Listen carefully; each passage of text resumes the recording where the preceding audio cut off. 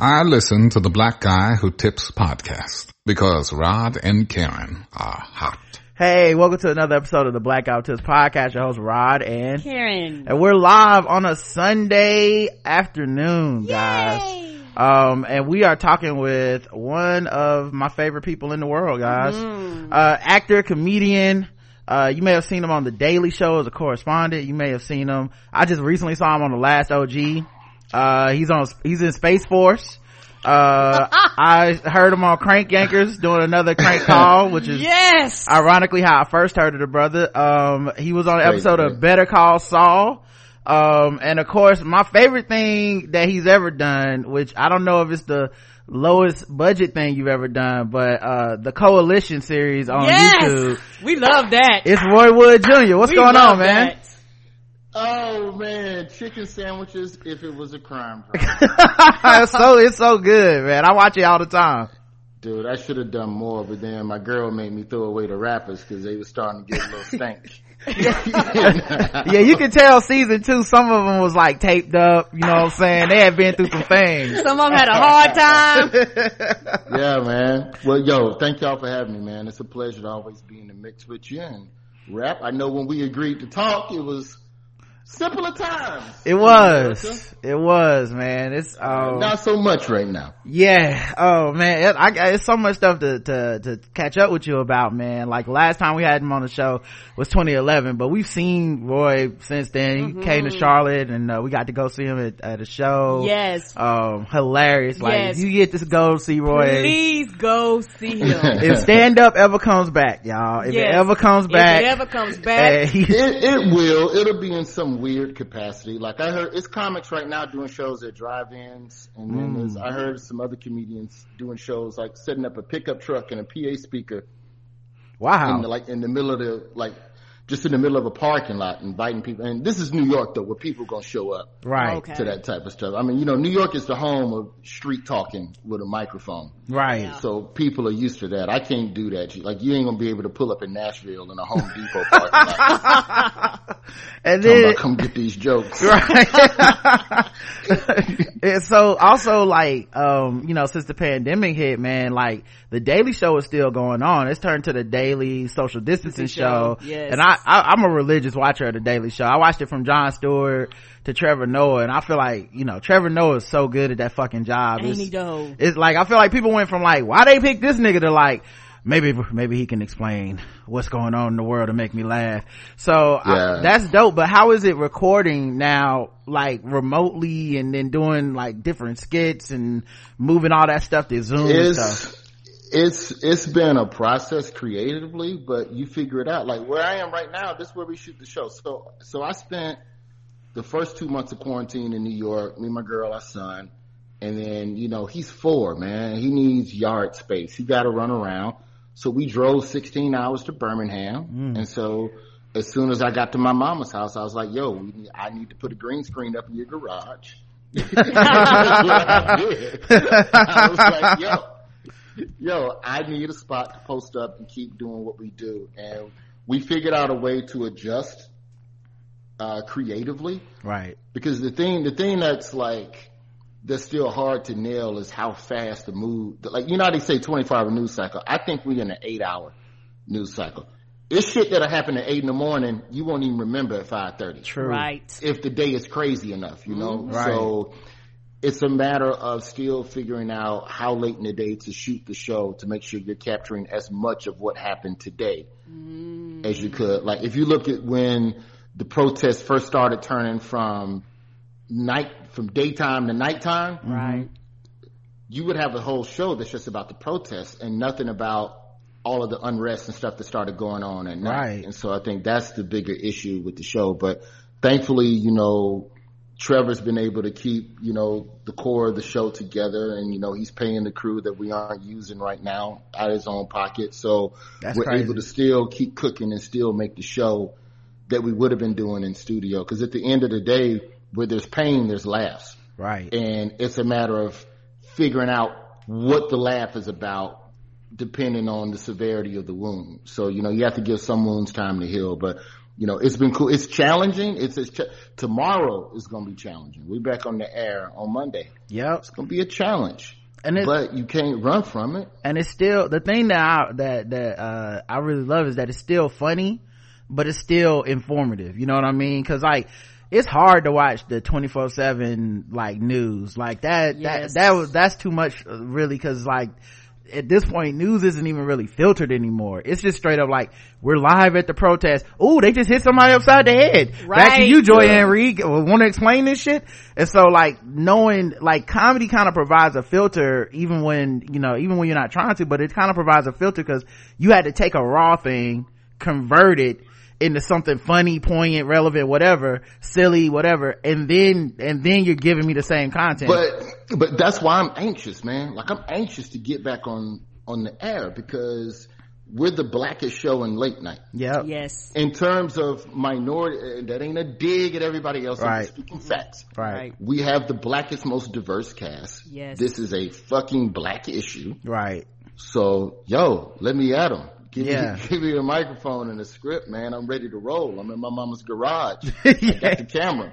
Yeah. And that's the thing. Like, it's funny, but that anger, that sadness, that all that shit is in there. It's like a fucking gumbo. You know what I mean? Like, it's all these different things that boil into like what makes it like such a great product, man. Cause like I said, I watch the show every day and it's always like, all right, we're still gonna find a way to make comedy out of tragedy, essentially. And that's needed. It's not in any way to ever disregard tragedy. It's about bringing attention to it and making sure that we're focused on the right things that will facilitate change and not just do another walk around the merry-go-round of PR statements and political social media digital black square hugs and shit like that, and making sure that we are doing things that are actionable, but you can laugh along the way. Yeah, so like that's all we're trying to do. And Trevor's the head of the snake with that. And the thing that I've always envied with Trevor, I think the biggest difference between him and say me, Jaboukie Young White, and Dulce Sloan, who are the other black folks on the show, I think the biggest difference is that because Trevor came up in South Africa with apartheid was very clear and cut and dry. You ain't shit. Right. You ain't gonna never be shit. This is where you ain't shit motherfuckers supposed to go live. Right. Now go over there and don't be shit. So it's more clear cut. Right. Whereas when you grow up in like me and Dulce and Jaboukie, when you grow up in 80s, 90s racism, it's everything's great, nigger. Wait, right. No, everything's fine. Black people are good. Nigger, get the fuck back over there. You could be president, nigger. Yeah. It's like, so we've received this mixed message. So now there's an anger. Right. There's a betrayal in the underlying of our feelings as black Americans versus South African. And I think where Trevor comes from is a much more level place, because to get the jokes, to really land the jokes, they can't always be from an angry place. Right. It's as a comedy show in terms of execution. Because there's been days where I've been mad in the motherfucker. I wish there was footage. And this seems so trivial now. Right. But at the time, when April Reign started Oscar So Black, the Oscar So White, and the day the Academy Award nominations came out, we had a black people meeting in the break room that morning. Like, there's a morning meeting at the Daily Show at 9 a.m. where all the writers and producers all get together to discuss the issues. Black people had a separate meeting at 8:30 about the Oscar nominations. Like, right. What the fuck? Straight out of Compton didn't get shit. Right. You're telling me motherfucking Creed didn't? Right. When we had an opportunity to get all of that vitriol out of our system so that you could then go and make the show and figure out where the jokes are in the midst of that anger. And, because I grew up with the betrayal, I can be angry sometimes to the point of not being able to create productive comedy in that moment. Yeah. And that's something And that's something Trevor doesn't have, which Right. I respect. So it's like I can pull Trevor to the side and go, nigga, this is what you need to say to them motherfuckers. Right. Yeah, they've had like truth and reconciliation meetings over there in South Africa. Like in South Africa, they've had like a come to the table, like what we gonna do about. We acknowledge. Yeah, we don't get no acknowledgement. We get like, we don't know what y'all talking about. Yeah, and I think the other part of it, and I like I said, I love the show. So, when they hired Trevor out and people, you know, like, he's not even from here and shit, I was like, that's kind of good though, cause we got to watch him go through like almost like an introduction to like America news and racism and shit on the air daily, you know what I mean? So it's like 4 times a week we watch this dude kind of go from like, hey man, it can't be that bad, to like, oh, this is fucking bad. And I still remember the episode where he talked about Philando Castile, and all these people were sharing, it was so viral and shit. And I was like, you're kind of watching the dude come into what, like, get to know our shit, to be like, it's a different kind of fucked up. Like, y'all dealing with something else. And I appreciate that. There's an old segment from year 1 of Trevor where he compared he said, if you find it on YouTube, it's called Donald Trump as an African Dictator. Yes. And so he breaks down everything that Mugabe and all of the other people in Africa and the way they've been treating their people. And he one-to-ones the actions of African dictators to what Trump had been doing up until that point. Mm-hmm. And I think that was a light bulb moment for a lot of people as well, where it's on some shit where, he has been through all of this before. Right. Yeah. Okay. Well, tell us more. Right. Like, how are we supposed to get through this, bro? You, exactly. you got some tips, you know what I mean? And I just think that we need a lot of different type of black voices in this fight. I think we need a lot of different approaches to the solutions. And I think the stick that Trevor yields is probably, very important. But what I also love is that he don't hold me back. Right. And if it's something blackety black that I want to go do, go do that shit. We walk through the south side of Chicago with some real OG gangster disciples who trying to clean up the neighborhood. And we found jokes, but we also found levity in that. My first 2 stories, this is one of the Daily Shows on some different shit. My first 2 stories on the Daily Show was studying police bias training in Madison, Wisconsin. Mm-hmm. And the Madison Police Department had just had a similar killed a black person you didn't have no business killing type incident. Mm-hmm. And we went in to have a real talk with the police chief. Like, that's a serious issue. That's week 1 of the Daily Show. The next piece I pitched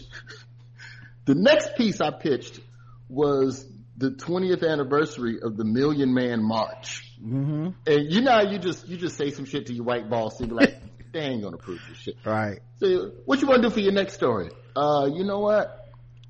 I think I want to take some cameras down to Washington, D.C. and walk with these black people that's marching to see where we are from 1995 till now.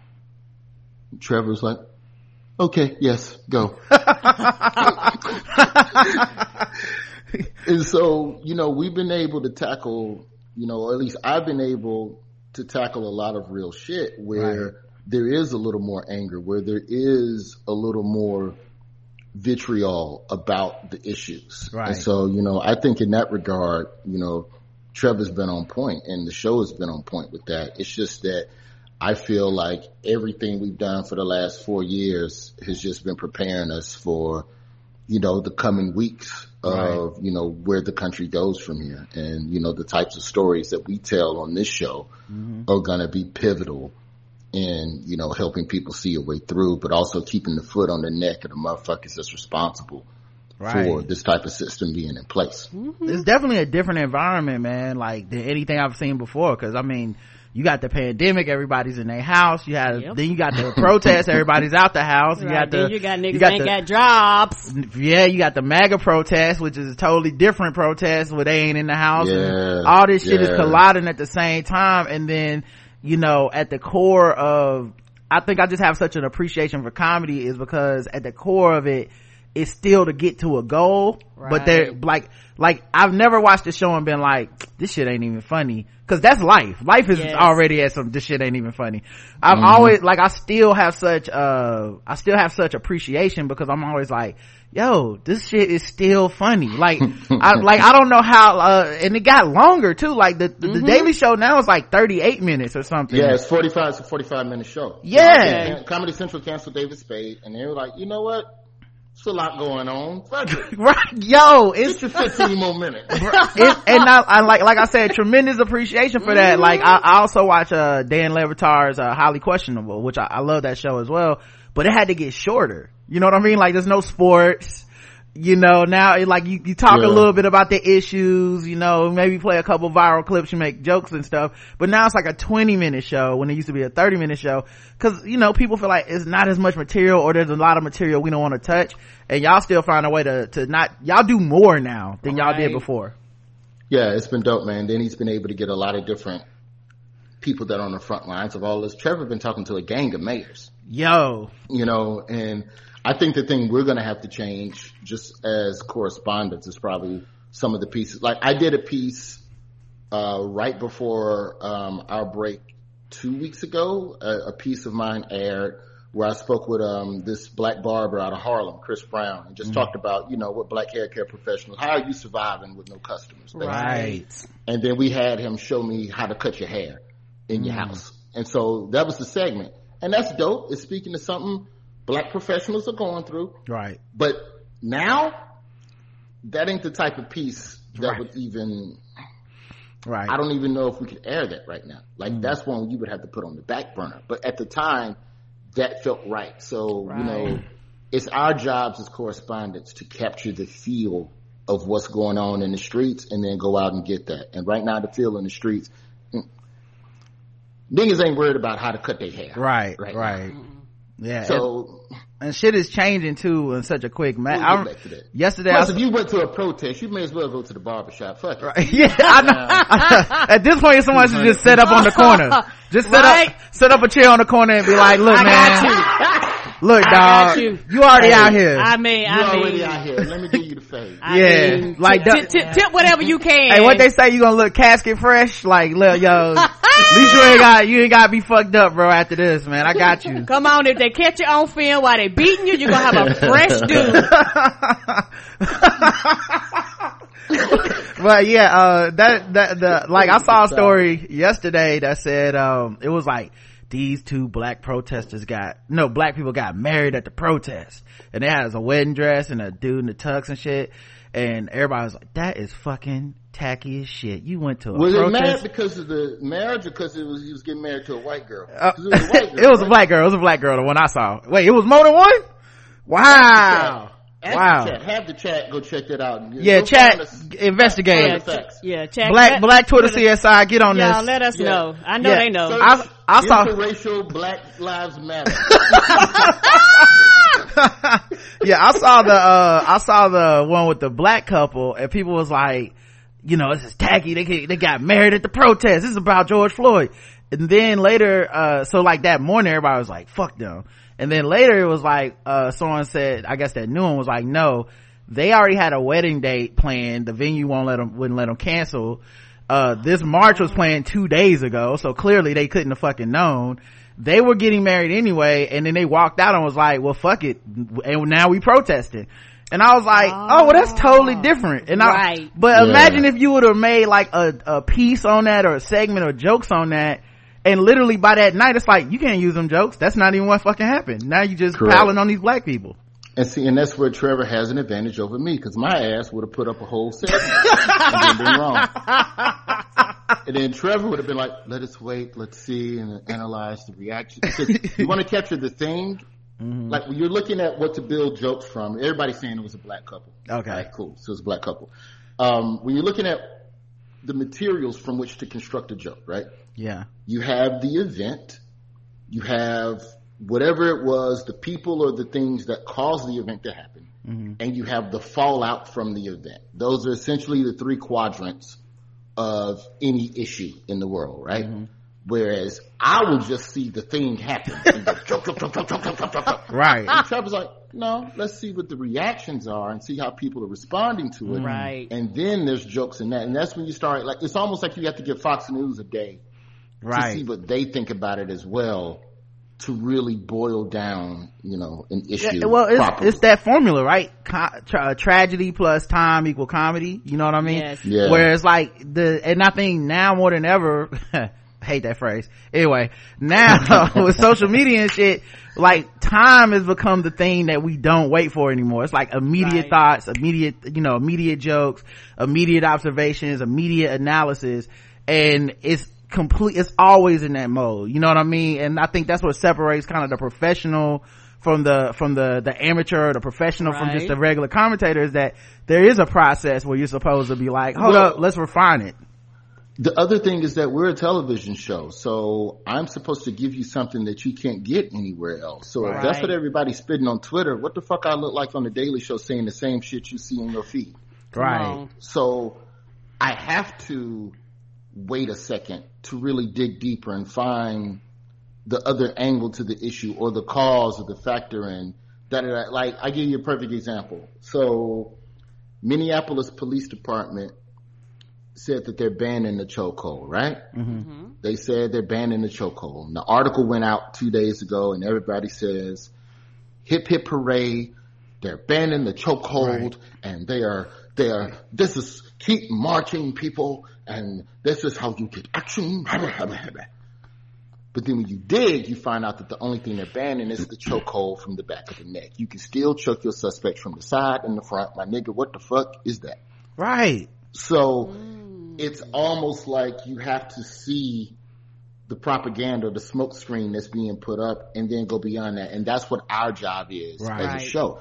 And we could call banning the back of the neck a victory. That's fine. It's a victory, but let me show you how much more we got to climb. It's like that Victor Varnado cartoon for the New Yorker a couple of days ago, where you show the white man exhausted and he looks like he's climbed a mountain, but then the black person is pointing to show him how much more of a summit he has to go up to. So if everybody captured the chokehold story at 8:00 in the morning, by 5 p.m. when you find out the rest of those details, it's like, that's what the story is. It's not the chokehold ban. It's how is this legal, but this part, this is illegal, but this, you still do. But bitch, this is how 83% of all choking. Right. Not a lot of this shit happening. You can still fuck somebody up from the back, but more often than not, when you're trying to choke the shit out of somebody. Right. And keep in mind, the chokehold was banned when Eric Garner was killed. It was banned in New York. So like, even that is not a guarantee of progress even, and I think, that like that is the absurdity is where the comedy is with racism. We have a segment on the show, Fucking with Black People, and it's pretty much us being like, this is so fucked up, we gotta laugh. If it wasn't for this, motherfuckers just be in the streets like ripping shirts off and burning shit. I also saw that you did on your Twitter feed, you went out and helped with like the cleanup for some of the local area. What was that like? Yeah, so we had, man, I could talk all day about that Sunday and Monday in Birmingham, but the long and short of it is that, youngins and some out of towners came through and did what they did after the peaceful protest, tearing shit up. And so there's a woman, Dr. Wanaki Adams, who's the first black female optometrist in the state of Alabama. And her offices have been in the civil rights district for the last 40 years. And so, her place was one of the spots that got torn up. And so she was on the news live at like 1:30 in the morning, and I'm sitting on the couch. My ass should have been in bed, but I see her. And so I threw out a tweet to Birmingham folks. I'm like, yo, if you got some energy, let's pull up and we're going to fix this lady's, we're going to clean up this woman's spot. And so we ended up cleaning up her spot. There's a black-owned doctor, black-owned pediatric center, all within the same block, right there on Fifth Avenue. And we were out there for 2-3 hours. White folks, black folks, young folks. A homeless dude pulled up. I don't know. I'm a tweet. If so, how are you on Twitter, sir? But okay, that's fine. Yeah. Happy you're here. Word of mouth. And we cleaned up this spot. Comedian Jermaine Funny Man Johnson, he came through. He put down $1,000, in her hand on the spot to help her rebuild. We started a GoFundMe. Wow. The city of Birmingham came through, and they have a small business recovery fund because it wasn't just businesses on that block that got messed up. There were a lot of like historical museums that got torn up. There's some white-owned spots. I mean, white people were coming through as well. Right. And so the story that I hope that people take away from Alabama, and the only reason is why I try to tell this story now is because everybody's got an opinion on what Alabama is, right? And everybody, you get your jokes off about Jeff Sessions and Roy Moore, and that's fine. We've earned those jokes. Right. But then you also have a brother like, Jermaine Johnson, who at the end of the peaceful protests on Sunday told the crowd, yo, it's a Confederate monument a block away. What do you say we go try and tear that bitch down? Right. And the protesters was like, let's go. So they went over there. You got to find the footage, right? The shit is hilarious, man. Black folks somebody tied a pickup truck with a rope to a 50,000 ton Confederate monument and tried to pull it down with a pickup truck and rope. That's how fed up we were with racism. That we was like, nigga, put a rope around this shit. And it got to the point where the mayor had to come out, and the mayor told the people that were out there, like, yo, don't tear it up like this. This ain't the way to do it. Give me 2 days. Give me 2 days, and I'll have it down. This is Sunday night. He said, I'll have this down by Tuesday. By Tuesday, I'll have this down. And the man kept his word. By Monday night, the cranes was out there, and they was chopping down the Confederate monument in the city of Birmingham that's been standing there for 115 years.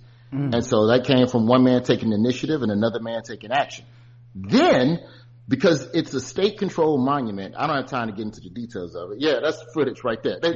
People had a pickaxe. People had whatever they could get their hands on to try and take down this monument.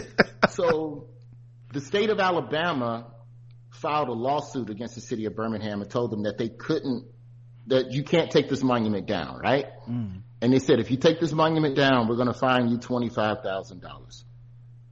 We're going to fine the city $25,000. Well, a white woman pastor in Durham heard about the fine. She set up a GoFundMe. That bitch got $80,000 in it. They're going to pay the fine and get the difference to black rights organizations. Wow. So Alabama too. Right. And that's the thing too. Like, I feel like we don't get, like in the South. I'm sorry. Hold on. You got broke up, Roy. Say that again. When cats fire off the joke, and like that is too. Hang on. Am I caught up? You caught up. You said that's Alabama too, right? When you look at, there's racism in this state, but everyone else outside of this state disregards this place. So the only people who are going to save Alabama is going to be people from Alabama. Every single person in that story that I just told you is a Birmingham resident. Right. So that's where the change comes from. And that's why I'm always coming back to that. That's why I didn't try. That's why I shot my Comedy Central sitcom here last year. I shot my pilot in the city limits, in the same civil rights district, 2 blocks away from the pickup truck. Right. So that's also Alabama. And I think that's what's starting to happen. And when you look at and then from that, now all these Confederate monuments catching strays. Yes. This is where Mobile took theirs down. Yep. Richmond, Virginia took theirs down. There's another spot in Virginia that has a slave auction, the fucking rock that slaves used to stand on. Yep. Get that shit out of here. Yeah. So that doesn't happen if you don't have this initial movement and push from what happened with George Floyd. And I think that's the important thing that people have to, with Floyd and Breonna, like, to make sure that we don't let those people die in vain and we keep this momentum going. Yeah, I think it's interesting too because, one, when the South, when people aren't from down here, they always had this like broad sweeping view of like everyone down here just sitting around taking it or agreeing with this shit. And it's motherfuckers fighting. And it's so crazy because like most of your civil rights movement leaders in the history of America come from down here. Right. Like, it was people down here being like, I'm fed up with this shit and I'm not taking it no more, and literally putting their lives on the line, dying to fucking vote, dying to get civil rights for people and shit, getting beat with dogs and shit. Like, how you gonna look at us like we don't got no heart, or like our vote should be dismissed and shit like that? So, you know, in North Carolina, we fight for it every day. That's why when I saw that tweet that's going around, I don't remember, I apologize, I don't remember the original young lady who posted it, but if you go to Janelle Monáe's Twitter, Janelle Monáe retweeted it, where it's a woman, it's a Birmingham resident legitimately concerned about when the Klan was supposed to come on Wednesday and just shoot niggas at random in the streets. That was the rumor, right? Which is not an uncommon rumor in Alabama from time to time. But I think the difference is that, you know, because the original tweet was basically, wow, the Klan caused the city shut down early. They sent home everyone downtown at like 2:00 because the Klan coming, the Klan coming. And the mayor had been getting death threats and bomb threats at City Hall because of what he did at the Confederate Monument on Monday, which is that's part of the game. I hate to say. Yeah, I think he knew that was coming. But there was this, like, Twitter seems to carry this sentiment of, ooh, the Klan was down there, and why wasn't this a national story? It wasn't a national story because the Klan come, niggas is standing tall, and they think their ass whooped. Right. So, you know, regardless of what was, but, you know, fear and intimidation are no longer tools in your tool belt against the black race. I'm sorry to tell you that. Did you see the video of the Black Lives Matter protest where they had the white supremacists with vests on and guns, and they was all lined up against their own fences in the backyard looking at the protesters? They went down the street, and I watched that video. First of all, one of the news stations blared out the white supremacist faces but not the black people that were protesting, which make sense. Then the second one was, as the black people got closer, they kept turning their heads looking away, like you have a fucking gun, shades, a bulletproof vest on. These people are unarmed, they just black and want rights, and you're turning away like I don't want no problems. Like, shit was insane.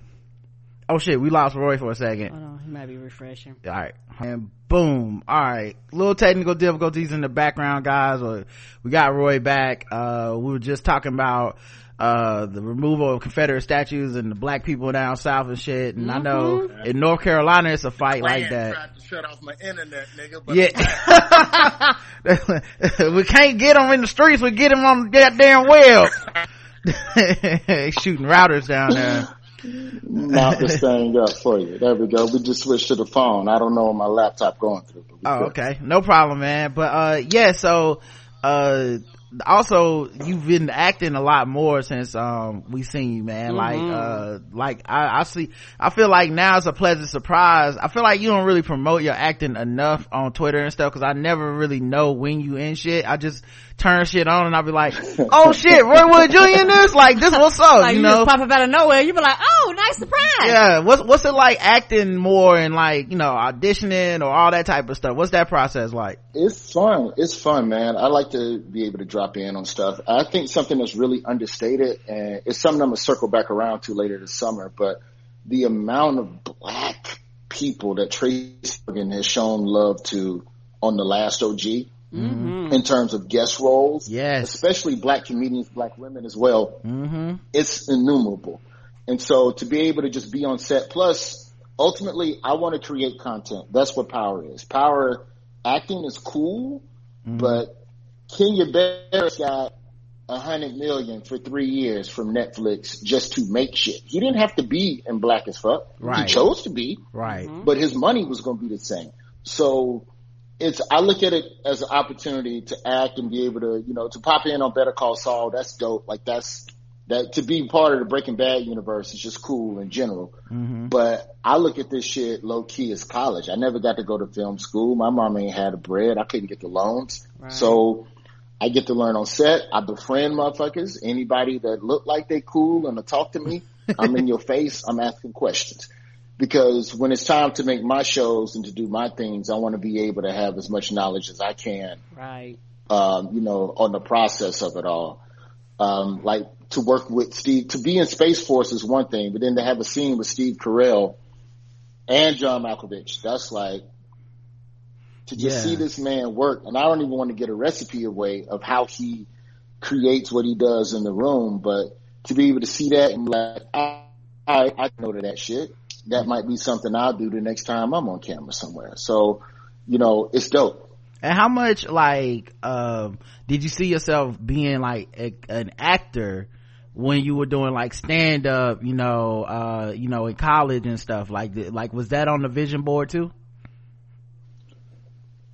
A little, but I just wanted to just sell out comedy clubs. That's all I wanted. I mean, but you're given, the mistake you make as a young entertainer is that you inherit the goals of your predecessors, not realizing that by the time you get to those mile markers, the goalposts have moved further back. And that, like, for example, when I was a young comic, everybody I opened for was trying to get on Letterman or trying to get on Comic View. Right. If you get on, tell you nigga, if you get on BET Comic View, that's when you start getting money. Right. And when you get on David Letterman, oh, that's when them white folks get.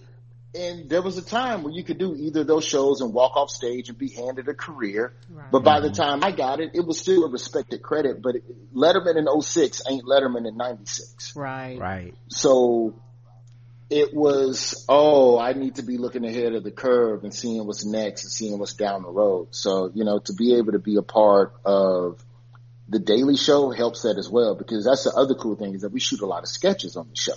So that's film school too. You know, so we have opportunities to shoot longer form stuff with, you know, proper directors, proper everything. So it's given me more of an itch, but you know, my 5 years at Comedy Central, I've been obsessed with just trying to produce, man. You know, we got the Probation sitcom. There's an animated show that I sold about Black fatherhood. I teamed with a Latina, Danny Smith. We sold a script over to HBO Max about dealing with depression and suicide. That's a comedy too. So it's bigger than just trying to act as much as it is creating projects that speak to a bigger part of the Black experience and just what underdogs are going through in general. And the way you get those projects pushed through is by people knowing that you've already swam in those waters. Right. If I do a scene with Steve Carell, or you see me in Breaking Bad, or you see me in, if you see me in Better Call Saul, then you question less my level of creative competency to do all the shit that I actually want to do. So I think that's where being able to pop in on all of these other shows, it helps, because then that gives you an opportunity to maybe, like, you look at what Jay Ellis did on Insecure, right? Right. Jay Ellis flipped that shit from being a series regular on Insecure to acting in other stuff. He was in Escape Room. He's supposed to be in this Top Gun sequel. Yeah. And then you look up, lo and behold, the nigga directed an episode of Insecure this season. That's growth. That's evolution. And it's about learning and seeing everything that there is to do in Hollywood. And so for me, it's not just about acting. Acting is cool, but that's not the be all end all of this shit, because that'd be the quickest way they get you to fuck up out of here. The moment you got too many gray hairs, you ate too many hamburgers. And I'm in a fucking position because I'm too skinny. I'm too fat I'm too big to be handsome, but I'm too skinny to play the fat Black friend. Right. Yeah. You gotta pick a lane. Like, it's like I'm not quite big enough to be, like Anthony Anderson played it perfectly. Anthony Anderson, front half of his career, big Black friend. Right. Then he went on and shaved about 40 pounds on you niggas, and now he's the svelte husband and got the beard and the edge up. I would have to lose about 15 more pounds to get that Anthony Anderson money. And I don't know if I can let go of cheeseburgers, Rob. I mean, these Popeyes chicken sandwiches is delicious, okay? The videos ain't gonna film themselves. I know it's too tempting. Karen, what were you gonna say? What is the difference between, because you're around our age where you've been pre-internet and post-internet. Through your comedy career, how has like the internet and online kind of, how has it changed how you view comedy? Because you know, a lot of people are either post, which means everything they do is for the internet, or they pre and they don't want to change over. But you've made that transition where you kind of have changed over. So what is the big difference that you see? I think the big difference is the type of jokes that you create. You know, when you're doing comedy live or you're doing like a podcast, you can do more long form thoughts. Whereas if you look at what a lot of internet comedy is, and it's still comedy, and I also I'm not a fan of people who put internet comedy in some sort of lower tier or some sort of, that's over there, that's internet comedy. No, nigga, it's comedy. It's making a lot of money. It's doing a lot of hits. It has a lot of eyeballs. Your goal as an entertainer, period, point blank, is to get as many people to know about you so that when you show up in their city, they buy a ticket to see you live, period, full stop. So you can hate these little young internet niggas if you want, but they pulling up in your town and they selling tickets around your monkey ass. So you can either talk shit about them or you can study them and see what the business model is and how they connect and figure out a way of what you do, how that can be infused into their style of connecting with people. I think it's quicker. I think it's real. I think there's a certain level. I don't really know what bucket to put it in, but I think a lot of internet comedy is rooted in truisms. Like if you look back at, remember, like, I'm trying to think when I was at the radio station, my last year in radio was 2012. So let's just say 8-10 years ago when everybody was doing that moment when, or people who such and such be like this. Yes. I think it was Francesca Ramsey that started that. Girls be like, and it was jump cut, jump cut, jump cut, jump cut, jump cut. There was no setup or punchline. Those are just all observational jokes that connect with the truism and the shared experience that we all have as a society. So there's a great deal of internet comedy that taps into that feeling of what everyone is thinking in the moment, and then you retweet it because, yeah, that's what I be thinking. Right. Ha, ha, ha. And so if you're able to take that and then infuse and add your own points of view or opinions into it, to me, that's something that's another level to it. But I think there's something to internet comedy. I mean, you know, like, I'm not going to tell you who said it because I don't want to start no shit.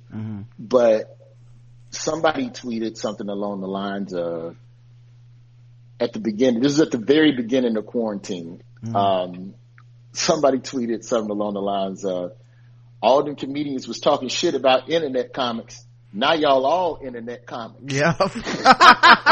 Hey, look, as a podcaster, man, that was the thing. I was like, welcome to our world. Everybody podcasting now. Right. I remember y'all thought it was a joke. I remember when this joint was getting started, and it was a lot of people that was like looking down on it, or you know, why the hell I want to do that, you know, and all this shit. And now, like, every comedian just about got some kind of a podcast. Right. Everybody. I call myself, I'm not a stand-up comedian because I hadn't traveled enough. I call myself a sit-down comedian. I sit down and I tell my jokes. And then the other part of it is with a lot of the stuff is it's becoming interwoven, right? So you have to become good at a lot of the shit, and the people that want to elevate, that want to get better, they're taking all these tools and trying to, you know, getting a little something from each of them, becoming unique in all of it. Like, you know, Instagram Live is a different type of vibe than going on Twitter and making a thread, and Twitter is different than TikTok and all this shit. And so if you take it serious, you start studying that shit and you realize the brilliance, man. I'm always blown away by how fucking talented some of these people are with special effects and shit on TikTok. Like, even just like the wipe off the fucking mirror challenge. That shit is neat. Like, I'm like, nigga, when did you learn this? Like, and it's like, I'll see one person do it, I'm like, wow, that's a talented motherfucker. Then I see 100 people do it, I'm like, what the fuck is going on in the world? I was like, how did they figure out how to do this? I need to learn how to do this shit. Is this an app? Do these niggas work for that motherfucking, like, Pixar? Where is this coming from?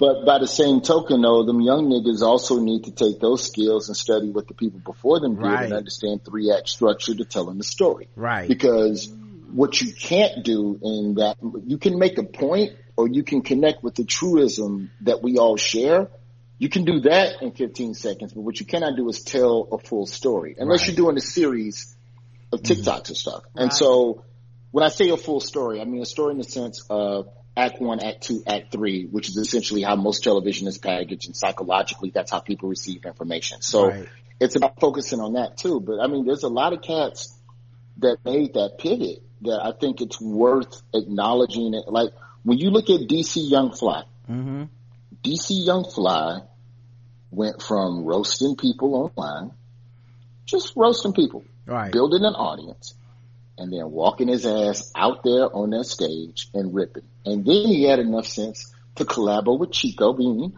and then collabo with Carlos Miller. And Carlos Miller he's another one of them hybrids whose career predates a lot of the internet wave. Carlos is a road dog. Like he's old school, get up on stage live in front of black folks and give them what they want. So he has a skill set that DC didn't have at the time. But if y'all sit and chop it up together and do shows together, now you're the 85 South show, you selling 5, 6, 7,000 seats. Yes. Like it's amazing. And then we'll you look at Kev on Stage. Kev on Stage is one. An even better example would be Tony Baker, at Tony Baker Comedy on IG. Tony Baker, traditional stand-up, who then took a step back, started parlaying with some of them all deaf digital niggas, and then goes, okay, here's how I can create some content quick and easy that speaks to who I am as a comedian, and then still brings people back out to see me live. Like, who is Ryan Davis? Like, there's a lot of cats that I could name that have figured out a way to ride the line between live show and internet. I just think at the end of the day, the thing that's unfortunate about comedy is that comedy is not like you care if you want somebody singing, you want a professional. If you want somebody dancing for you, you want a professional. If it's an actor, you love to see good acting. You don't want to see no bullshit sketch that ain't shot properly. But no one gives a fuck who makes them laugh. That's true. You just don't. That's true. If it's funny, you gonna laugh. So this idea that we, the stand-ups, are the professional curators and the guardians of it all, that's fine. We're fine dining. But every now and then, motherfucker don't care if you eat at a taco truck. So you need to make sure that you're doing some of what the taco truck is doing, to make sure that you're connecting with as many people as possible. The internet is not to be slept on. The live comedy experience is going to change because of social distancing. And, I don't know what that means in 2021, but I know that it's important that if you're a comedian out here, that you're thinking about all of the possible ways that you can do stuff. And what I hope, what I hope don't happen with this podcasting is as the country opens back up, people that have started their podcast just abandon them. Because then they have an audience that will actually come see them. Because podcasting is about a community. It's not even about, Doug Stanhope said this, where it's not so much about a career as it is about wanting to know that you're not alone and feeling the way you feel. And that's what entertainment is about. And so I think that's very important. That's one of the things that I always took away from my days of morning radio, is just how close-knit of a community it was, and, the people that were involved in making the show work on a regular basis. I think also there's some good and bad to the fact that the curation element of it was something that was keeping a lot of people out of the game that could have found an audience. And now with the internet, you having people find audiences that haven't necessarily been vetted. And it's obviously the gift and the curse, because on the one hand, you got people where it's like, yo, you really had the talent and should have been a person that was attracting crowds and going places and blah, blah, blah. And then of course you also have motherfuckers where you like, nigga, you're not up here because you used to be a Nazi or some shit. Like someone would have checked your ass out if they were going before putting you on HBO, and that didn't happen. So now we have these remember when he tweeted this type of moments that come too, because there is no vetting. But I do kind of like the free for all.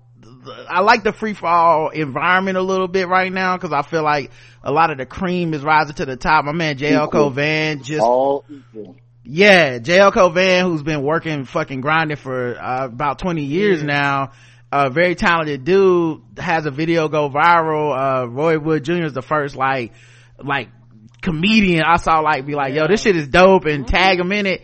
And now, you know, JL's like the man that fast, you know what I mean? And that's like, boom, like he worked for that. There's a story behind that where someone might see it and just go, oh, this guy's good at Trump.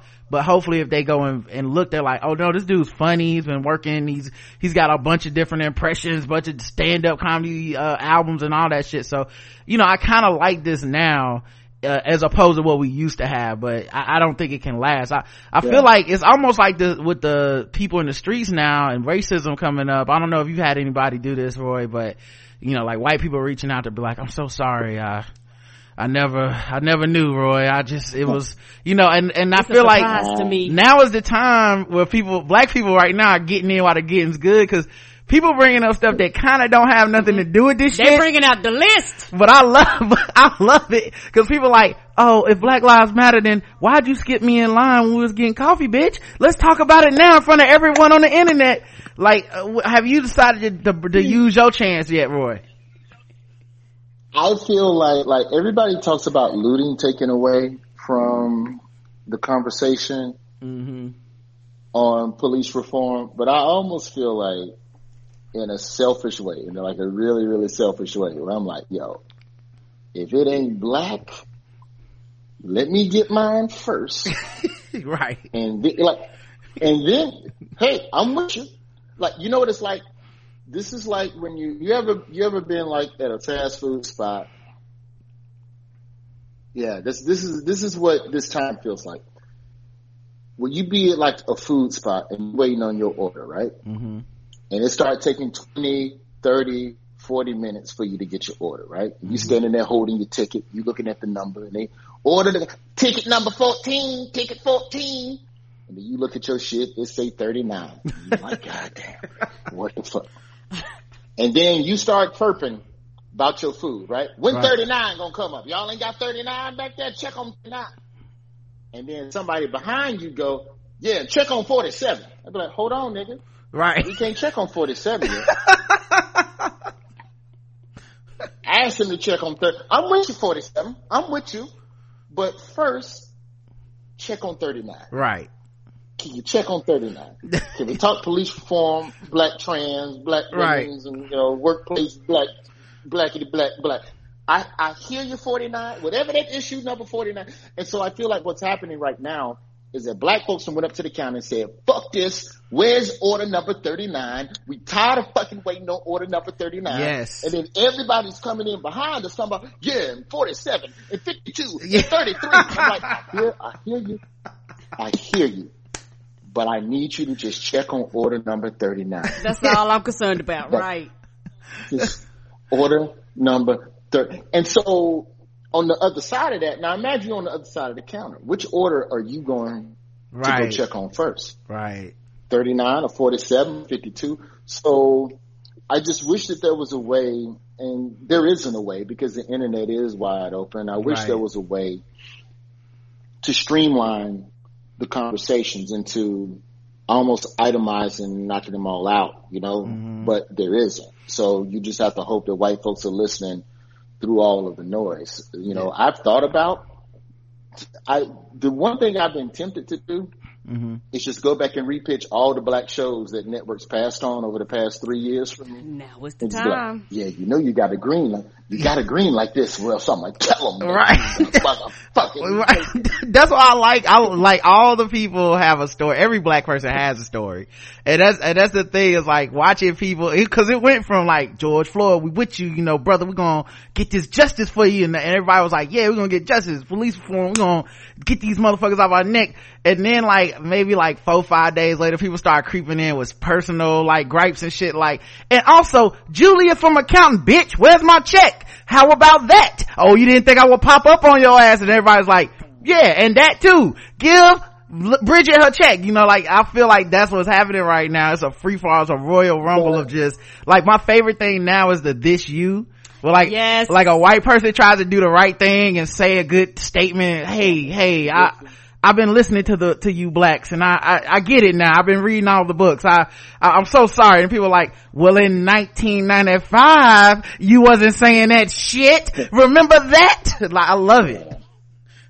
But white folks got to stand tall and take that on the chin. That's the game. Mm-hmm. Don't run. You said it, but hey, stick around, keep doing the right thing, and your work matters. Whether or not there's going to be a lot of black people that don't forgive a lot of corporations and a lot of people personally for the things that they've done. That you should not let that impede you from continuing to try and being a decent motherfucker. Right. Period. You know, and honestly, I almost feel like if we're going to use the takeout analogy, maybe it takes everybody ganging up on the pickup window, demanding their food at the same fucking time, for y'all to create a more efficient method of frying the goddamn fish. Right. So everybody ain't waiting 30 minutes on their fucking order, which is the bigger issue. The bigger issue ain't the fact that we all waiting. It's the fact that it's a system in place back there where you got an ignorant ass cook who you should have been fired a long time ago. Come on. But his daddy owned the restaurant. So you letting him stay back there when the truth of the matter is that you need new cooks, you need new fryers, we need all these employees got to go. And the food not even that good. Like the food not even that good. This is salt and pepper to taste. Come on. Okay, I know y'all ain't putting no cayenne pepper up in this shit. You looking like, look, y'all know Leroy don't never come on time. We open up at 11 a.m. Everybody's supposed to be here by 8. The niggas show up at 12:30. We in the middle of lunch. You know what this is? This is black people being like, just let me get on the grill then. Just let me get on the grill. Right, they be like, I will get everybody fed. Have you seen that video where the nigga went behind the counter at Popeyes and started boxing up his own chicken? Yeah. It's that. That's literally what police reform is at this point. Like, man, just get out the way. Let me put some justice in here. Let me put aside equality right there. Some police, y'all got some police accountability. Yeah. Is that back in the back?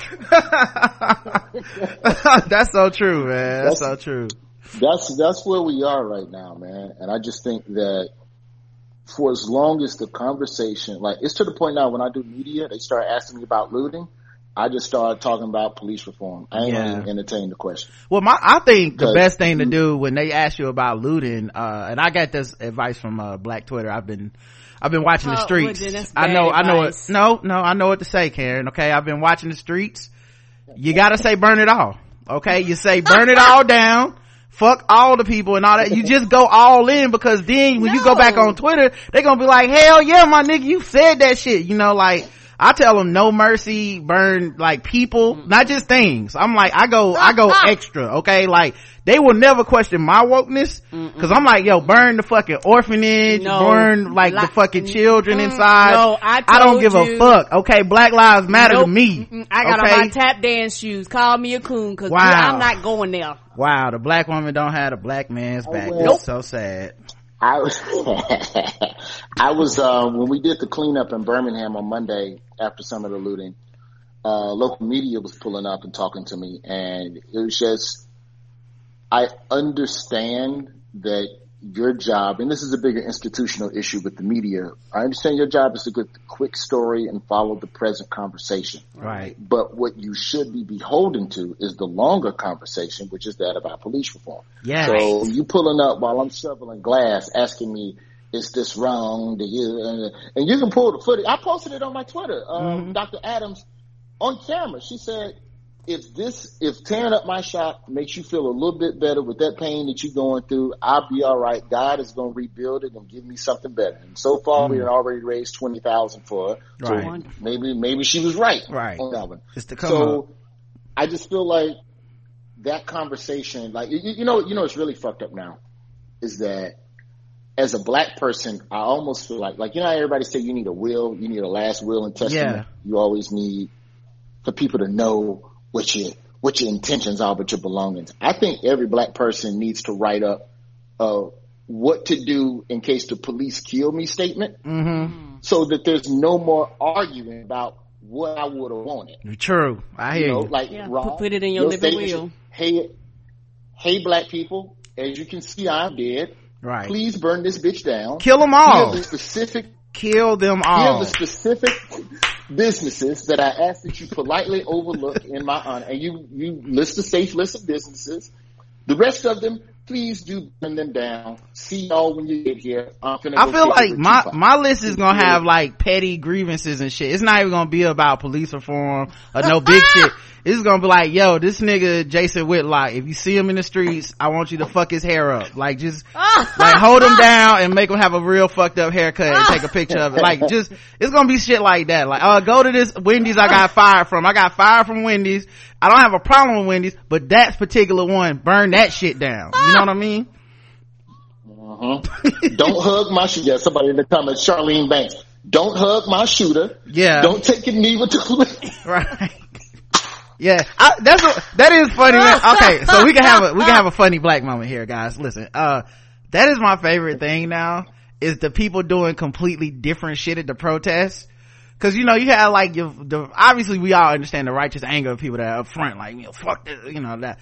But then it always be like in the background niggas doing like the Macarena with police and shit. Like, what part of the protest is this? Like, what section is this? Who led this? Like, I'm not trying to, like, I don't want to like come here and backseat drive your fucking protest, but like, no one thought about the optics of when this one goes on Twitter next to, the cop that's beating people's ass. Like, this is all bad. Correct. But you're going to have, again, it comes back to what we said at the top of this whole thing, different quadrants of blackness. Yeah. Everybody got a different way of trying to attack this elephant. If you think dancing with the police is going to help. Yeah. Twerking with the police, twerking on the police, like, go on and get it, dog. It's just funny, man. It's like, I have to laugh just cause, we're trying everything. Whenever people do the tactics. I'm not my ancestor shit, I'm always like, bruh, we literally are trying everything. This is the fucking VCR at your grandparents' crib. We are trying to make this bitch work. K can talk about don't wobble with it. You know what? It's fine if you think that's the work that needs to be done, but I would respect dancing with the police more if it happened at night. Yeah. That's like, you ever notice any dancing with the police footage? It's in the morning. 1 in the afternoon. Right. Where there's plenty of sunlight. Do that shit at 10:30 at night. Right. If you can convince the police at 10:30 at night to wobble, that's progress. Yes, it is. That's real progress. I want to see I just can't believe like you can hate black people enough to where some chick is twerking on you at 10:30 and you're like, I'm gonna get the pepper spray. I can't. I'm sorry. I have to make a point for the police. Is a little too much booty for me. Yeah. honestly, if protesters did the wobble, it would hurt their ability to say that they're all violent. True. Because you can't loot and wobble at the same time. True. Loot with instructions. Right. They doing that Drake song and shit, like step to the left and Everybody break that glass. Come on now. It's not funny. That's wrong. That is funny. Yeah, we gotta laugh. You gotta laugh, man. Oh man. Oh, but yeah, man. So what's next, man? Like, what are you looking at? Cause I know right now it's a pandemic, everything's shut down, but eventually one day, hopefully we make it through this plane. You can get in a plane again or whatever. What kind of things are you looking forward to on the horizon? I still had, I had a, hour special for Comedy Central that I was set to tape in DC in November. We're going to push that, a little further down the road, but right now, we're just cooking for the Daily Show. We still have an election. Don't forget, niggas, in the middle of all this shit, we still got to choose a new white man to again run this shit. So we got to keep our foots on the necks of democracy with the Daily Show. Yes. I'll do stand up where I can, but for the most part, right now, there's I can't talk about it in detail, but there's like a podcast / radio / TV project that I'm excited about that I think is going to do good things for the people. So I'm starting to work on that. The animation project is still in play. The television show where I play a probation officer trying to show how recidivism happens within the system. That sitcom is still in play with Comedy Central. So, there's enough pots that were already on the stove that I can kind of turn the heat back on once the states open up again, assuming that Corona part 2 don't come and kill everybody. Bruh. So, we'll see. Yeah, the sequel gonna be terrible. Hopefully we don't see that. Yeah, I feel so bad. I really think the coronavirus is out there doing the Birdman hand rub. I tell everybody, but oh, more people. Yeah, that's the other part, because you see these like protests and shit. It's like, bruh, like if these like in 14 days or so, if everybody's in the hospital, it's gonna be crazy, man. But that's just how desperate we are for our fucking lives. You know what I mean? Like it's literally like it's like people it's like people like, if you go outside you might die. It's like, nigga, that's what the problem is. That's what it was before the Rona. Like I you know, I was worried about getting pulled over in my car for a broken tail light and dying, and now end result is still dying. Okay. Yeah, like literally I can't breathe and I can't breathe, nigga. That's the fucking point of being out here. It's too much. I tell you this much: if Corona don't come back in 2 weeks, then I know for sure we good as a society. Yeah. Because if you stood in a crowd of people all yelling, they say Corona travels 6 feet on a regular chat. How far you think Corona go on when people screaming for justice? That's a 20-foot spittle.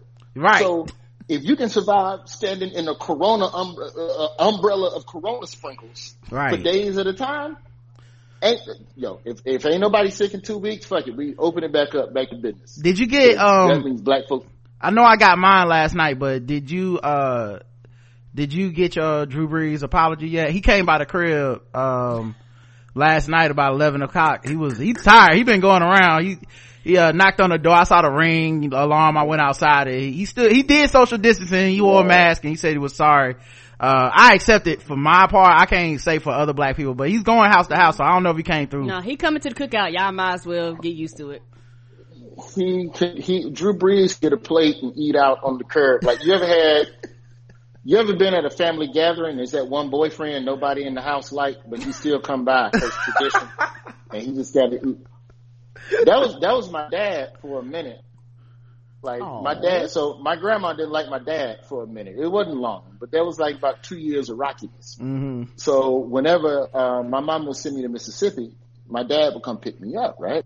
And my dad would come to my grandmama's house, and if the drive was too long, he was too tired, he would stay at a hotel up the street, but then would come to the house, fellowship, eat, all that. But he knew he wasn't allowed to spend the night in my grandmama's house. So it's like, that's Drew Brees. Bring the food, drop it off. We might give you a plate round back. Right. And then, get the hell on. Yeah, he ain't gonna be able to. It's coming. But I do find it funny that he was able to make the full cycle in like 3 days. Like he went from like, you're disrespecting the flag to like, listen, Donald Trump, you son of a bitch. Black lives matter to me. And that's what I'm saying. And that's where I need to know it's not performative. Right now, all we have is words because it's not time yet for actions and all of that stuff. Mm-hmm. So even if Brees was out there marching with the people, I don't know if that's enough for black people to ever forgive him for what he said, because usually the first thing you spit, that's what you really feel. And you can go get educated from your black teammates. And I think there are ways for him to be actionable and change and not performative. But even still, he's just got to be cool with the fact that some black folks are never going to fuck with him again. But like I said before, you can't let that keep you from continuing to trying to be part of the solution. How many, everybody to like me shit is a fool's errand. How many touchdowns do you think it would take? Like on your fantasy team, like if he threw 50, you think you could come around on him? Drew Brees, to even have a chance at redemption of the black community, Drew Brees would have to leave his wife for a black actress. Yeah, that's okay. I can see that. I'm trying to think. I can see that. He definitely had to take a knee. He had to take a knee every game. Like, you can't do it one time at the start of the season. He had to take a knee. Like, I want to take a knee so long that the black people on the team was like, Drew, get up. You embarrassing us. And you're like, no, brother. I fucked up that bad, Like, I'm trying to think of, like, if Drew Brees somehow convinced Regina King to marry him, then the black community would be like, that's a good one. Yeah, that is a good one. That's a good one. He got to make his own plate, though. Right. Like, it'll be that. Like, don't know. I just don't know if it's a way. You think Kaepernick gonna get back in the league? Because I mean, there's a lot of buzz around the NFL making a statement. A bunch of NFL players made a statement. Is there any chance Cap gets in the league? I don't think Goodell can't have the power to get him in the league because he's tried that already. But one of these owners might bend. I don't think any of the owners will bend to let Cap back in the league, but it depends on how much the black players start wilding out. Because with Goodell saying y'all can peacefully, Goodell basically opened the door to say we was wrong to fuck with y'all for the way y'all was protesting. Right, nigga. Do you understand the type of protest you thought you gonna wish all black folks did was taking these? Brothers gonna be coming out with Wakanda flags coming out the tunnel. It's finna be displays of black pride on levels that are straight Olympic 1969 level. Yes. And so one thing that could happen to quell that is to get Cap back in the league. Ironically, Cap might be the one person who can save the league from imploding under there's too much blackness. We can't control it. The white fans. What are we gonna do? Just give Cap his job back. Maybe that'll calm the niggas down. And that's my situation. I'm serious. Yeah, that's what they wanted in the first place. That's the truth. There's two things about it too. So one, I feel like if he gets the job, I would love to see him get the job back.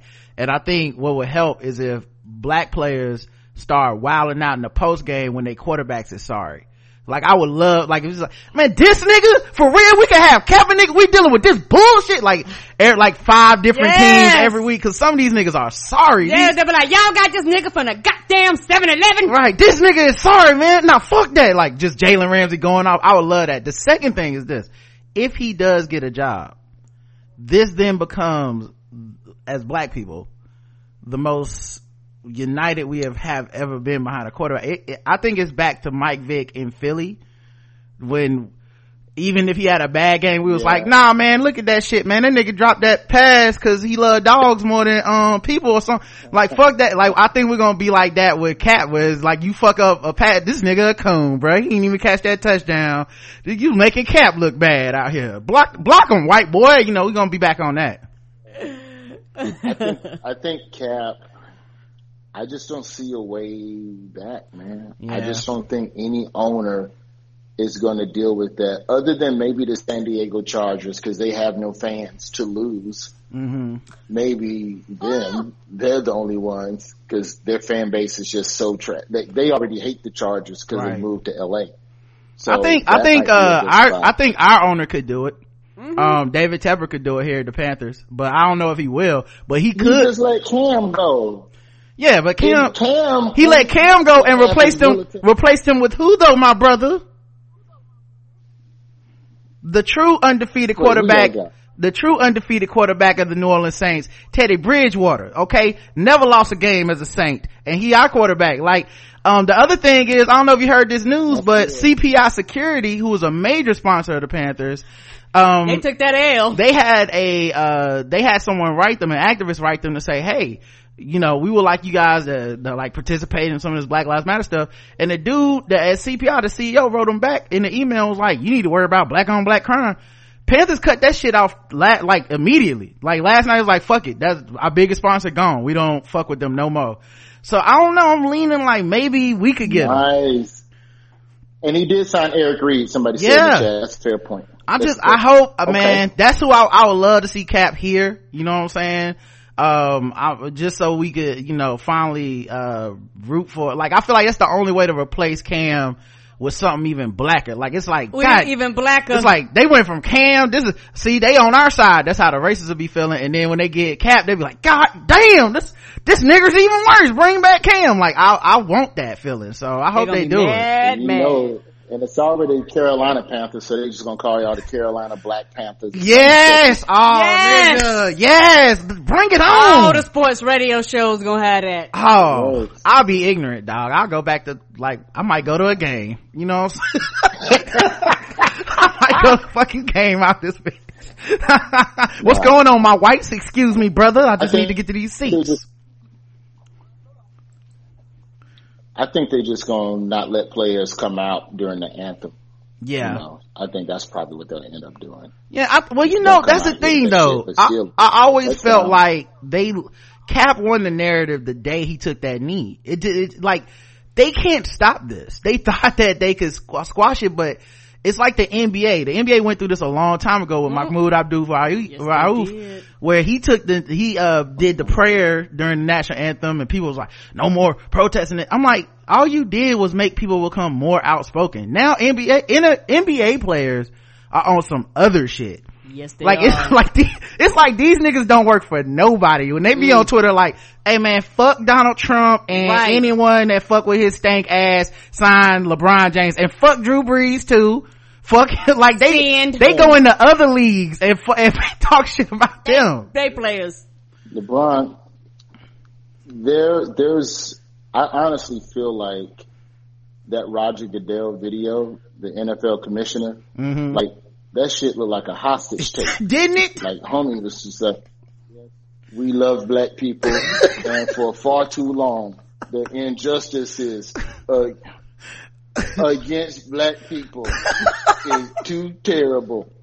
And we at the NFL stand against racism. Black lives matter. Please bring me home. Here's a picture of today's newspaper. I love my family. Oh man, it was so good. I loved it because it's just them niggas made them bow down, bruh. So that gives me a little bit of hope. I don't know, if Cap's getting the job. I'm with Roy on this one. I believe it when I see it. Same. But there's more momentum for it now than I think there's ever been, because everyone is getting in the this is ticket 37, and Kaepernick over here like, I got ticket number 1. I'm hungry as fuck and I haven't eaten. Yeah, we'll see, man. We'll see. Well, all right, Roy, man. Here's the thing. If you think his was really crazy, Drew Brees said all that shit and he got black teammates. Imagine what some of these baseball players, ain't but like 8 brothers playing baseball right now. Ain't no baseball been mighty quiet. Yeah, I'll tell you who I think would come out. I don't even know his name, but he my favorite baseball player. That nigga that was like, I'm supposed to go out there with the Rona. No, it's gonna be a lot more Twitch live stream. That's facts. That whoever that white dude is that was talking like that dude, that's the only one I think might be on our side. I'm trying to think of who. I tell you who's on our side for real is his black brother Adam Jones, who when he used to play for the Orioles, he was the one that got the batteries thrown at him in Boston, like 3 years ago.